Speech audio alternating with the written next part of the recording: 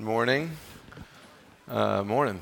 Well, if you are not new, then you know that a few weeks ago we had a congregational meeting to kind of update people just where we are with our building and our space. If you've been coming for any number of weeks, you know that we have some space issues in the morning. We also have an evening service, but because of a football game tonight, some of our evening people have decided to come this morning and make our space issues even worse. So Jesus is thrilled that you're here.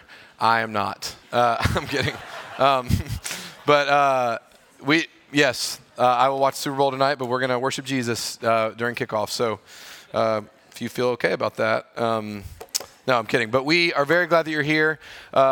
We do want to kind of say week in and week out, or at least several times over the course of a month or so, just say, hey, we know the space is real. It is not ideal to have people up in overflow or sitting in a hallway, and we really do, and by we I mean like the elders and the staff and the pastors here. We believe the Lord is asking us to care for the people that He's bringing us. There's this little story in Matthew, Mark, Luke, and John. It's the only story that appears in all four Gospels of the feeding of the 5,000. It's the only miracle that appears in all four Gospels. And there's this moment where the disciples are overwhelmed with the people. Like, there's too many people here and they're hungry. And Jesus says back to the disciples, you give them something to eat. And of course, he's going to do something miraculous to let the disciples actually feed the masses. But this task of like, hey, I'm entrusting you, I'm bringing them to you, you give them something to eat. That's what the elders and the pastors and the staff feel here is, Lord, you're bringing us these people, and He's saying, give them something to eat, give them something to feed on. And so if anyone has fish or loaves, we would love it to multiply out our abilities. But that we feel that kind of holy burden and holy privilege to feed the people the Lord is bringing to us. So we're working on some things, dreaming about some things, hoping in some things that would hopefully not just make some of the space issues less intense, but also be healthier for us as a church body all around. So as those things unfold, we will certainly keep you up to date. That was the sermon before the sermon. Now we're going to dive into our text for the day. Last week we began a spring series on the book of Matthew. Matthew is the most complete of any of the gospel accounts, Matthew, Mark, Luke, and John. It's the only one that goes pre-birth narrative of Jesus to Great Commission of Jesus. So it is the full life, teaching, suffering, death, crucifixion, resurrection, and ascension of Jesus. It's all here. A lot of Jesus' teaching, a lot of red letters in this book. So we're going to be looking at kind of the complete life and teaching and work of Jesus this spring. And we're looking at not just who Jesus was, but what kind of king was He? And what kind of kingdom did He come to bring? Because the king came with a kingdom, and He came to establish His kingdom on earth, that one day the kingdom of heaven might fully envelop the kingdom of earth. That's what we looked at in the book of Revelation. One day, like we just sang, all will be well. And the king and His kingdom got started at the arrival of Jesus, the first advent of Jesus. So we're looking at this king and this kingdom through the book of Matthew. Daryl started the series for us last week by looking at the genealogy of Jesus, all of Jesus' bloodline, tying Him back to Abraham and David, this promised seed that would come from the line and be the king that the world had been waiting on. He is the descendant of David. We saw that last week. We also saw that in His bloodline is all kinds of misfits and scoundrels and outcasts and sinners. And so essentially what the bloodline of Jesus and the genealogy shows us is He is fit to be king. He comes from a royal line. And also He came for people like us. You cannot be too weird or too broken or too messed up to be in the kingdom of God, because his bloodline would show this is the kind of family He came into and for. So that's what we're looking at, is the background of the king, the resume of the king, the genealogy of the king, and now we get to the birth of the king. The birth of King Jesus, the Christmas story. We're celebrating Christmas in February. And hopefully, as we read this story and dive into this story and look at this story through the lens of Joseph, which is how our text presents it to us, Mary's husband, Joseph, hopefully because we're not surrounded by Christmas lights and the nostalgia of a season, hopefully the Christmas story in February lands afresh for all of us who maybe have heard it before. So it's Matthew chapter 1, starting in verse 18, 8 short verses recapping the birth of Jesus and kind of how his earthly father, Joseph, experienced it. So Matthew chapter 1, verse 18 says this: "Now the birth of Jesus Christ took place this way. When his mother Mary had been betrothed to Joseph before they came together, she was found to be with child from the Holy Spirit. And her husband Joseph, being a just man and unwilling to put her to shame, resolved to divorce her quietly. But as he considered these things, behold, an angel of the Lord appeared to him in a dream, saying, Joseph, son of David, do not fear to take Mary as your wife, for that which is conceived in her is from the Holy Spirit. She will bear a son, and you shall call his name Jesus, for he will save his people from their sins. All this took place to fulfill what the Lord had spoken by the prophet. This is now quoting Isaiah from the Old Testament. It says, behold, the virgin shall conceive and bear a son, and they shall call his name Emmanuel, which means God with us. When Joseph woke from sleep, he did as the angel of the Lord commanded him. He took his wife, but knew her not until she had given birth to a son, and he called his name Jesus. It's the word of the Lord. Amen. So we have it here in our text, kind of the backdrop for the theology of the virgin birth of Jesus. Even if you're not a Christian, you've probably heard that Christians believe in the virgin birth of Jesus. And it's not just kind of this anecdotal Christian trivia that we believe in a virgin miraculous birth, the Immaculate Conception. It's actually Jesus being the product of a virgin birth is actually a needed part of our theology and of what Christians claim to have hope in. Because here's the picture. The virgin birth is what allows us to logically but supernaturally believe that Jesus was fully God and fully man. He was the God-man. He was not the product of two humans sleeping together and producing a child. If that were the case, he would have been fully man, which he was. But he also was the product of the Holy Spirit conceiving in Mary's womb some mysterious and miraculous way. And so he has the nature of God as well. He is fully God and fully man. If all he had been was fully human and this fully human boy rose himself up and became God-like, then his death doesn't actually mean anything because his death is just the death of a really good man. But if he is fully God and he is just this appearance of God that showed up on earth to live with us and to teach us, then he couldn't have actually suffered death for us in the human way. He couldn't have taken our nature. He couldn't have borne our sin. So he had to be both. And so this fully God, this fully man, Son of God, Son of Mary, the God-man Jesus actually is buried in, hey, the virgin shall conceive from the Holy Spirit and give birth. It's a needed part of our theology.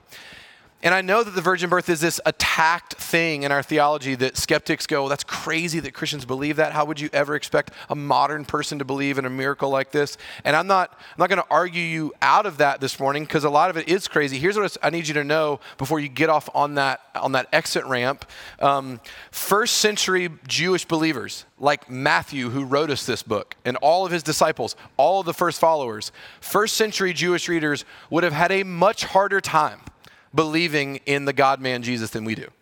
Like the idea that Yahweh could have become a man would have been impossible, uncategorically impossible for them to believe. There's no way that Yahweh, our God, could become man. And yet, all of Jesus' first followers were Jewish people. They were like, this is more impossible for them to believe than we would believe, and they all believed it.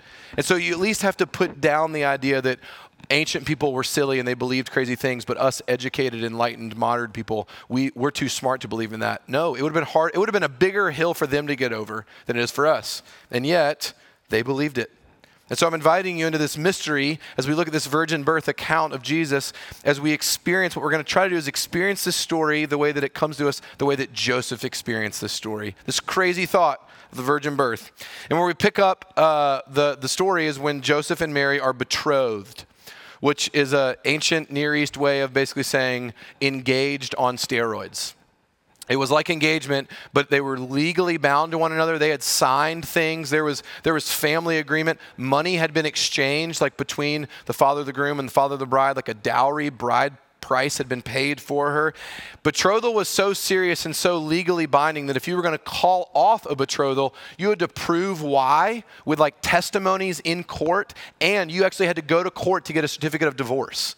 You couldn't just call off the engagement and then throw a party with your friends. Like you had to actually go through a legal process. It was brutal to call off a betrothal. That's the stage that Mary and Joseph are at, legally bound in this quasi-arranged marriage, and this is what happens in betrothal. They got a text. No, I'm kidding. What happened he kind of did get a text. Here's what Joseph finds out. Mary is pregnant. Okay, the moment she announces that to him or she begins to show, Mary's life is over. Because when she shares this with Joseph, this man she's betrothed to, he knows he didn't sleep with her. He knows he didn't impregnate her. And so how do you think, just go to this moment. You're legally bound to this person. You're on the way to marriage. You're on your way to like life together. Our parents have chosen. Money's been exchanged. The whole village is excited for us. And now Joseph finds out my wife-to-be is pregnant and I didn't sleep with her. How do you think he felt? And then, it's comical if you kind of play out how this interaction would have gone down. The reason she gives Joseph that she's pregnant is the Holy Spirit impregnated me. I'm sorry, the Holy who? Like God's Spirit was a real thing in the Old Testament, but he wasn't indwelling in God's people yet. Like in redemptive history, they didn't have an understanding of the Holy Spirit like we do. And so Joseph is expected to believe from Mary that the Spirit of God has impregnated his wife, which has happened to no one ever. And that's her explanation. Like, I'm just imagining in that scenario, like, you expect me to believe what now? What do you call your man on the side again? Like you call him the holy what? You never called me that. This is real for Joseph. And so if you play this out like the way that this would normally go, Mary has now disqualified herself with this announcement of ever getting married again culturally. Ever. And Joseph had every right legally, not just to have her severely punished, he also has every right to call for the bride price and the dowry back with interest and taxation. Like, you've cost my family what we have spent, like life savings to make this happen. You can now pay that back with interest, which would have put her family out financially and culturally. Like the disgrace that she has now brought upon her family and the disgrace that she's now brought upon Joseph's family is almost incalculable for us. It's staggering. Culturally speaking, their lives are over. Like you don't recover from this. This was such, and I know that like when engagements get called off now, like there's a lot of pain, but there's like hopefully redemption stories. These stories did not end redemptively for people that called off betrothals. This was not a good thing. So in the first few verses, we have this excruciating experience for Joseph. He's been betrayed. He's been confused. His family is going to have opinions about what should happen to him and to Mary. And so Joseph has some decisions to make. He's experiencing all this, and look at what he decides to do. Verse 19 basically says, Joseph, because he's noble and just, says, I'm going to divorce her quietly. He's going to do the compassionate thing. That quietly word is huge. Here's what that's saying. I'm not going to humiliate you further. I could. I'm not even going to, in order for me to get the money back that my family just spent, I have to take you through the courts and get a certificate of divorce, which means I got to call witnesses and your name's going to be dragged through the mud. And I'm not going to do any of that to you. I'm not going to drag you through the public sphere and put you to more shame. I'm going to divorce you quietly. I'm not going to further ruin your life, Mary. And I'm not going to make you pay my family back. How do you think his dad felt about that? Oh, no, let me tell you what you are going to go do. Let me tell you what you will do with this Mary who sleeps with Holy Spirits. Like, you are going to get our family money back. Joseph says, no, Dad, in some way, and this is extra biblical, but in some way he's saying, I will bear and pay the cost that she owes. And I'm not going to cause a fuss about it. Now, please hear this. Joseph was a noble and just man, we're told. It's not that he's unaffected by all this, and actually we see that in the text. It's a little bit buried. But verse 20, throw this up there. Colton and Hunter says this. But as he considered these things, behold, an angel of the Lord appeared to him in a dream. When it says there that he considered these things, that's not like he considered where he might go to dinner tonight and he thought about his options. That word is a really deep, complex Greek word that expresses a deep holding, like in the deepest place of something. It's like an intense focus. Like his considering is affecting his bodily state. Like he is feeling every bit of this. Actually, the root word of that Greek word to consider is a word that means rage and anger and fury. He's feeling it like in the deepest part of his soul. That word considered that is used for him, it's used in the very next chapter in Matthew chapter 2 when Herod finds out that a king has been born from these wise men from the east, and Herod's rage that he feels and commits mass genocide to kill all the babies off. That's the same word.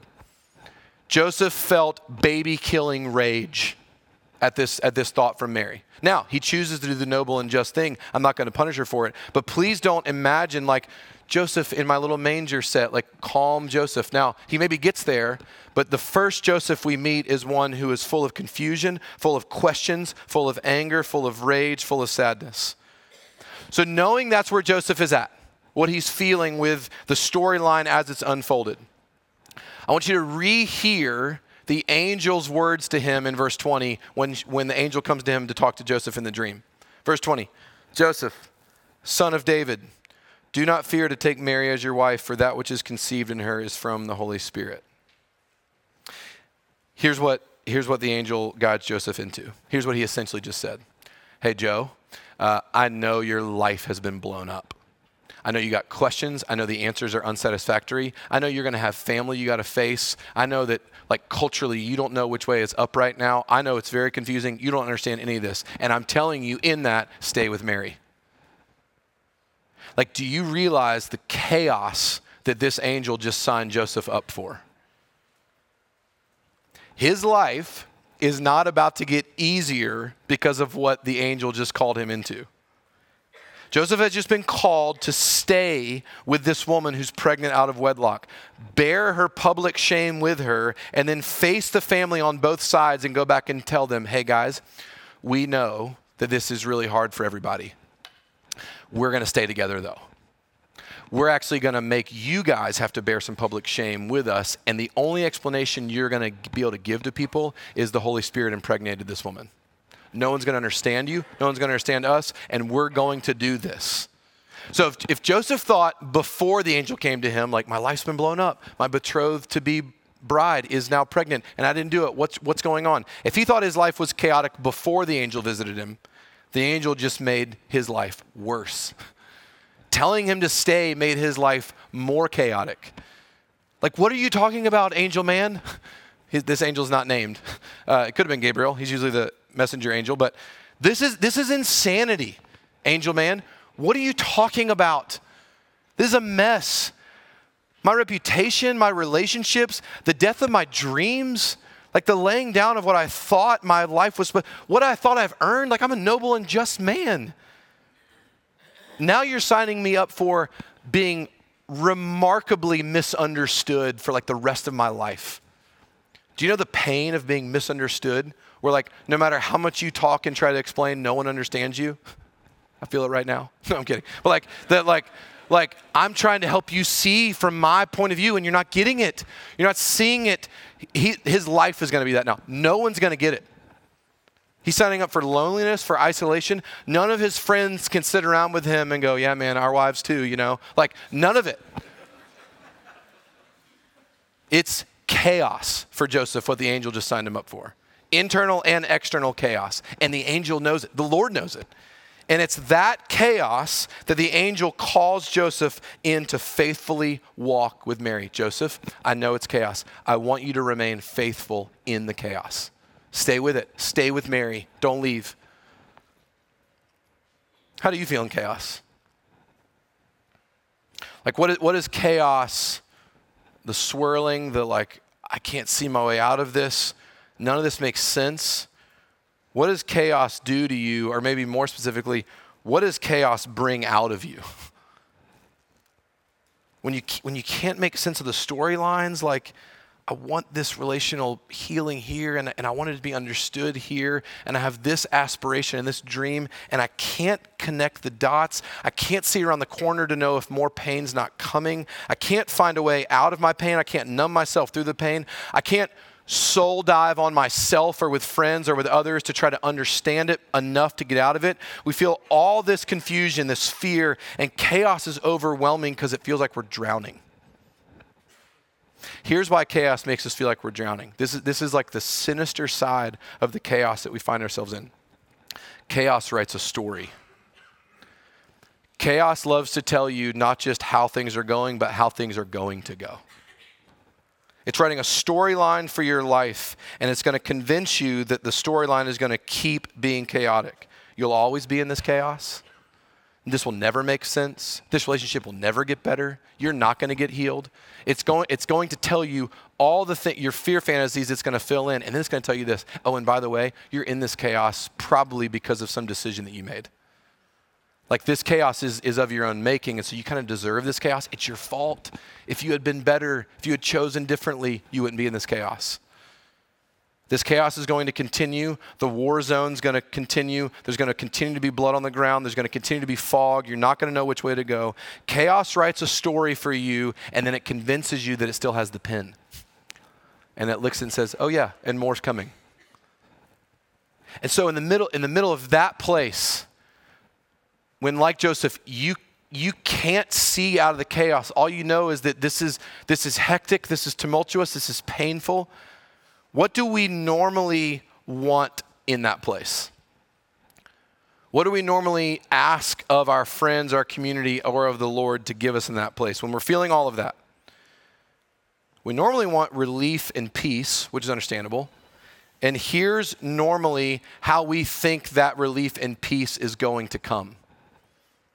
If I could just get some understanding from God on this as to like why he's doing that, and if he would just give me a plan, if he would just show me how this is going to go and when this chaos will end, I could stay faithful in it. Like I could be okay if he would just help me understand what he's doing and why he's doing it. If he would just let me in and tell me, and he would tell me how long this is going to last, give me a timeline, give me a progress sheet, show me like when the chaos is going to dissipate, then just give me an understanding of what you're doing and why you're doing it. Give me a plan out of the chaos, Lord. And if you say I got to wait, I'll wait as long as I know it's moving somewhere. And I hear this fairly often. I hear that line because I say it. If I just knew what God was doing and why he was doing it, I would be able to get through this. We're intoxicated by this idea. Intoxicated by the idea that if I just knew what God was doing, I would be okay. If he would just explain it to me, give me a plan, give me understanding, then I would be okay. That presumes two things. Let's say you could get the Almighty across from you at the coffee shop to ask the questions, right? Okay, Lord, finally, glad we got on the same calendar. I got some questions for you about the chaos that I'm in. I need you to give me an understanding of what you're doing, the plan that you've got. Kind of lay it out for me. Let's just say you could get that meeting, okay? And he begins to unfold the plan for you. That presumes two things. One, arrogantly, that if he unfolded his master divine plan of the cosmos, that you could follow along with it, that you could understand it. Like the infinite one would explain his like cosmic sized, infinite knowledge, understanding of all things. And that if he laid it out for you, you would go, I'm totally checking with you. Like this makes total sense. Like you wouldn't get it. You wouldn't be able to understand it. Second thing it presumes, maybe a little bit more sinisterly, is this. Let's just give you a little bit of mental credit. You could follow along. You could understand all that he was doing and why he was doing it. You could follow. That presumes that if he laid it out for you and gave you the plan, you would approve of it. You would go, glad we get on the same page. I totally sign off on your plan for my life. Thank you for running it by me before you decided to enact it, because this means a lot that we could, find some synergy. Like it's arrogant to assume you could understand it. It's also like naive to think that if he laid it out for you, you would approve. So go back to Joseph in his chaos. I'm sure he would have loved some relief and peace when he woke up, like from the dream. Like, what is happening right now? Give me some relief and give me peace. I'm imagining if Joseph said a version of this. Hey, angel man, before I wake up, would you just give me a plan of how all this is going to unfold? Like, talk to me about, okay, so pregnant Mary, Holy Spirit's going to do it. Okay, you want me to stay with her? Tell me how this is going to go. Tell me what I'm signing up for. Like if you keep reading the story, let's say Joseph did ask that. If the angel gave him that, here's what Joseph would have found out. Hey, Joe, we're not even going to cover the next 9 months because that's going to be tumultuous, having to go back to your families and explain you're not calling this off. Let's get to Bethlehem. There's going to be no room for you in the inn, and the baby's going to have to stay in the guest room of a house where animals lived. And then these weird wise men are going to show up and bow down to this baby king, and you're not going to understand that either. Oh, and by the way, the gold that one of the wise men gives you is going to be how you're going to pay for life on the run. Because Herod is going to murder all the babies, and you're going to have to be a refugee in Egypt for like a decade where you know nobody. You're going to have to raise this child in a country where you don't know anybody, and you have no answers, and you have no job. And the way you're going to pay for your life is this gold that this weird man from the east is going to give you. And then you're going to come back to Israel. And the distance between you and your son is only going to grow because he's going to be doing his father's will, not your will. And you're going to lose him at the temple, and it's going to be really confusing. In other words, what the angel would have let Joseph into is, hey, Joseph, if I tell you how this is going to go, your chaos and your pain is only going to get worse. Like, Joe, I know you're afraid and overwhelmed right now, but let me tell you, the next 9 months of your chaos right now, of like having to get your family on board with all this and the public shame of this and not getting the money back and all that kind of stuff, the next 9 months are going to be a cakewalk for your life post-birth of this child. Like, if the angel had told him how all of it was going to go, do you think he would have said yes? Because what we would love in those moments is like, just tell me what's going to happen. And usually how we hope that all works out is, and it's not going to be that bad. Like, I know you're afraid of it, but it's not going to be that bad. That's not what Joseph is given. There's going to be unanswerable questions, Joseph. There's going to be rumors spread about you. There's going to be shame hurled on you. It's going to be a mess. And God doesn't give Joseph any idea how this storyline is going to play out over the next 9 months or the next 30 years. God doesn't minimize the pain. He doesn't say, hey, I know you're afraid of going back to Aunt Sally because she's got opinions about the wedding, but it's not going to be that bad. He doesn't tell him that. He doesn't tell Joseph that the public shame won't be intense. He doesn't tell Joseph that, hey, don't worry, people are going to understand what you're going through. He doesn't tell them that his heart's not going to get ripped out. He doesn't tell him any of that. What Joseph needed was not more understanding of the plan. Joseph didn't need more knowledge. Joseph didn't need to know more details of how this was going to roll out. He didn't need to read what to expect when you're expecting. It wouldn't have helped. Like, he didn't need to know exactly how this was going to go. The Lord actually, in the middle of Joseph's chaos, gives him something deeper than those things. I know that's what we want. Just tell me how this is going to go. I don't know that would always be helpful. So look at what the Lord does give Joseph. Look at what the Lord gives us. Instead of understanding the chaos, Joseph is given 2 names for this baby king that will help him understand the king. He doesn't even understand the plan. He doesn't understand who Jesus is. Let's look at the first name he's given. Verse 21. She will bear a son, and you shall call his name Jesus, for he will save his people from their sins. Jesus, Yeshua, which is Hebrew for Joshua. That's your Savior's name is Josh, by the way. I hope you know that. You got saved by a Josh. For he will save their people from their sins. Here's what God just told Joseph. Your life is a wreck right now. And what you need to know, Joseph, is the reason why this baby's coming in the first place.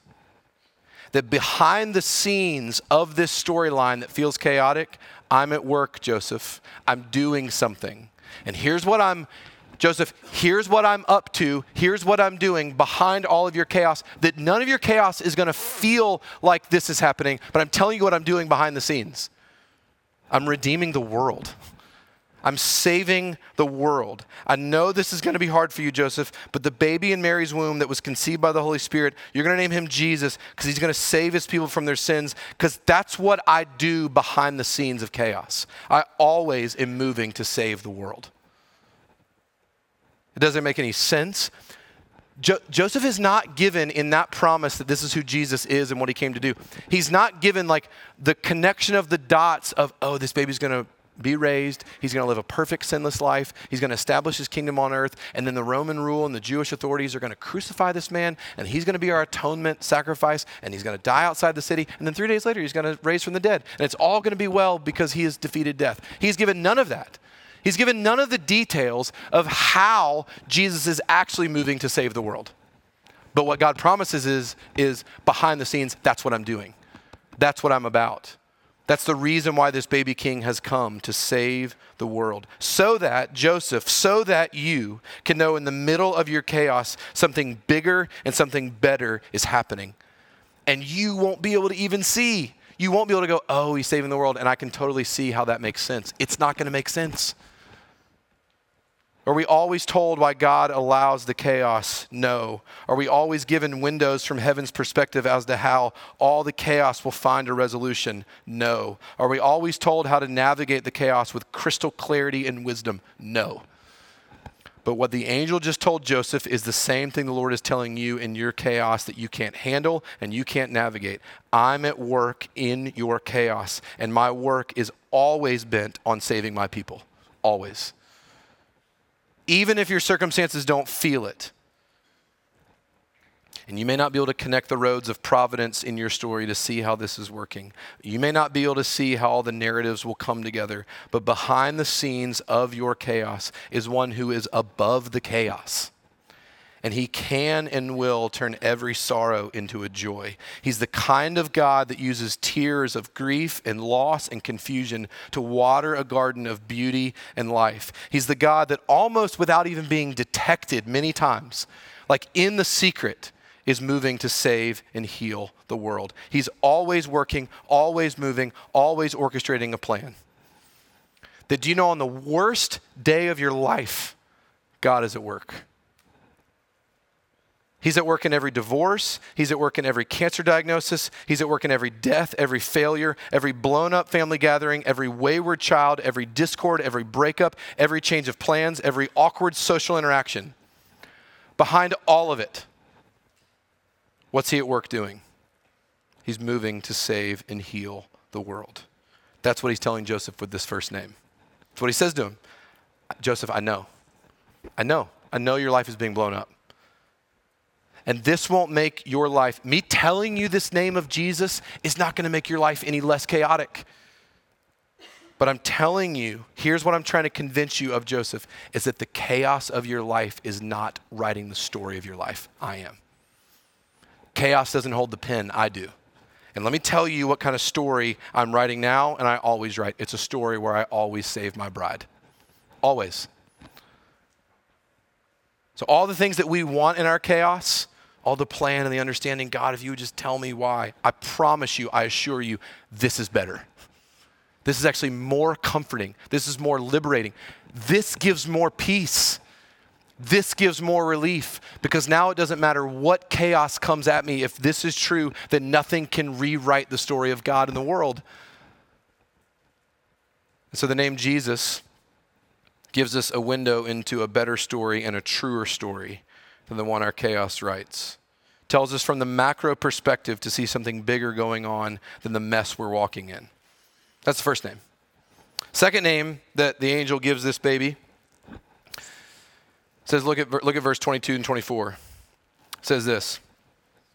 All this took place to fulfill what the Lord had spoken by the prophet. He's quoting Isaiah, verse 23. Behold, the virgin shall conceive and bear a son, and they shall call his name Emmanuel. And he translates it, which means God with us. Okay, Joseph has, again, go back, get in his imagination, get in his skin if you can. He has no clue how any of this will turn out. He has no idea. I borrowed this phrase from someone once. I use it with people now when they're about to have a baby for the first time. I say, you have no idea the helicopter blade you're about to walk into. Like it is going to tear you apart. He has no idea the army of helicopter blades he's about to walk into. It's not just, being a firstborn dad. It's no, your whole life is being upended. It's all going to be torn apart. He has no idea. He's going to be so far in over his head, and yet here's what he's promised with this name of Jesus. He's given the promise that this baby will be God with him. And if you've ever faced a valley or you faced a wilderness, you face the unknown, and you stare at the path before you and you go, I don't know my way through this. I don't want to go. I don't know how to walk this road. It's too scary. It's too painful. I don't have any answers. I don't know how to be faithful in this place. If you've ever faced that before, if you've stood in front of that wasteland of fear and dread, you know the power of hearing someone come alongside of you and say, I'll go with you. You won't go it alone. This little beauty nugget is actually what I think makes Lord of the Rings so powerful.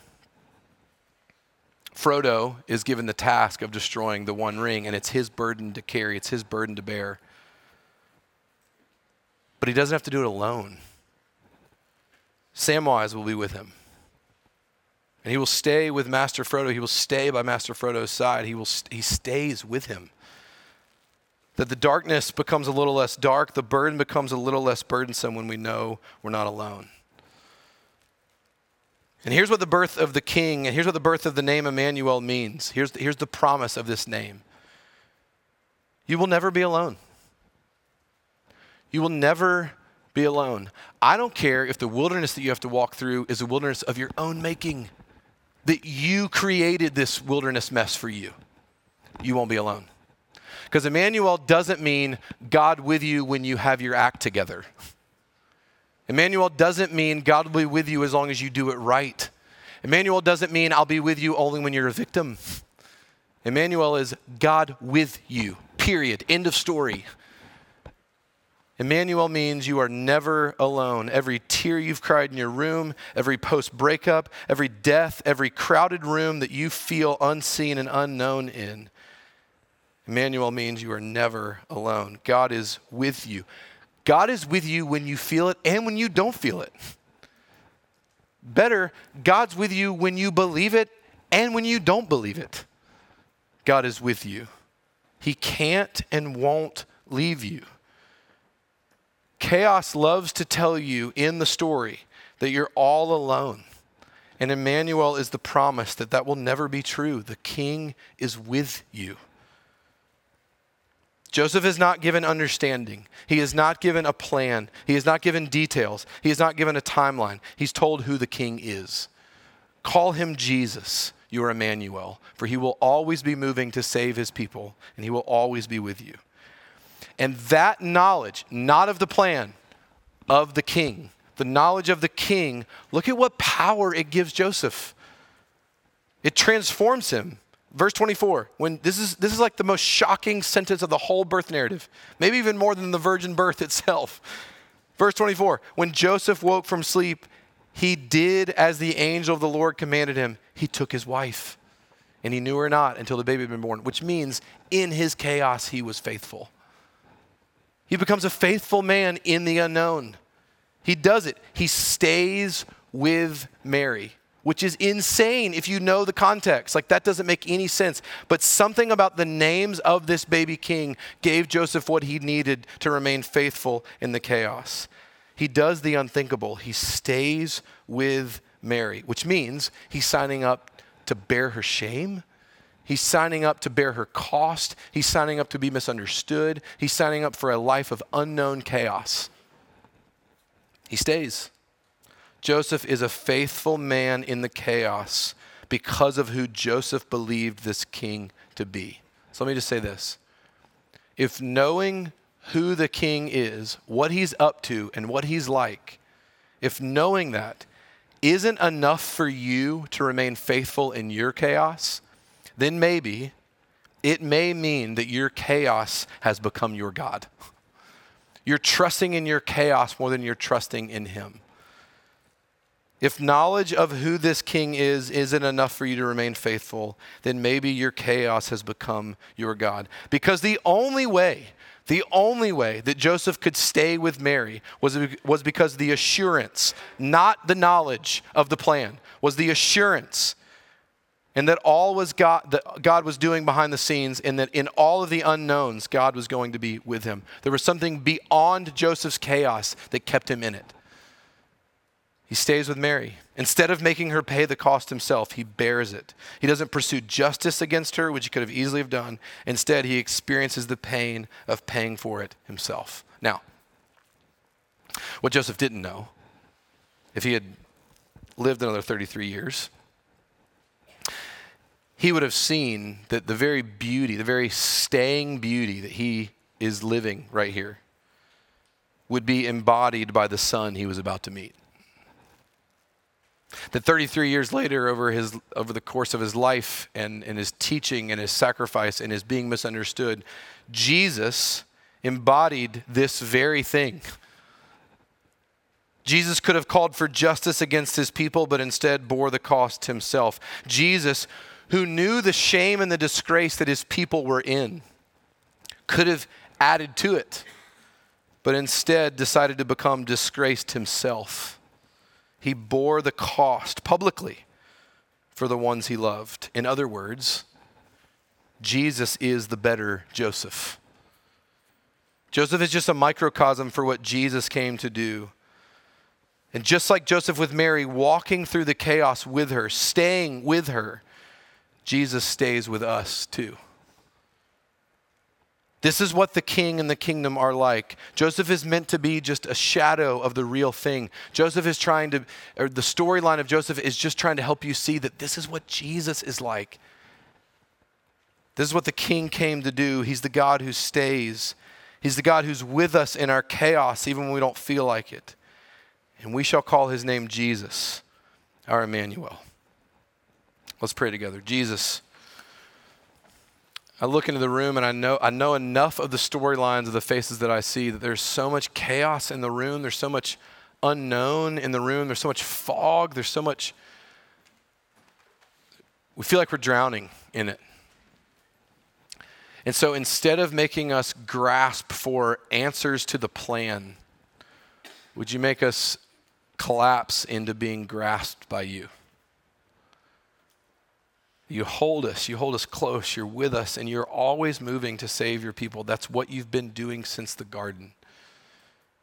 And the arrival of this King Jesus is the confirmation of that, this baby king who declares for us that regardless of the chaos, this is what you're always doing. You came to redeem your bride. So Jesus, give us comfort, give us real peace. Not the peace that comes from knowing more about what might happen, but knowing you more. Help us to trust you. Help us to fall into you. In our chaos, we pray, Jesus. Amen.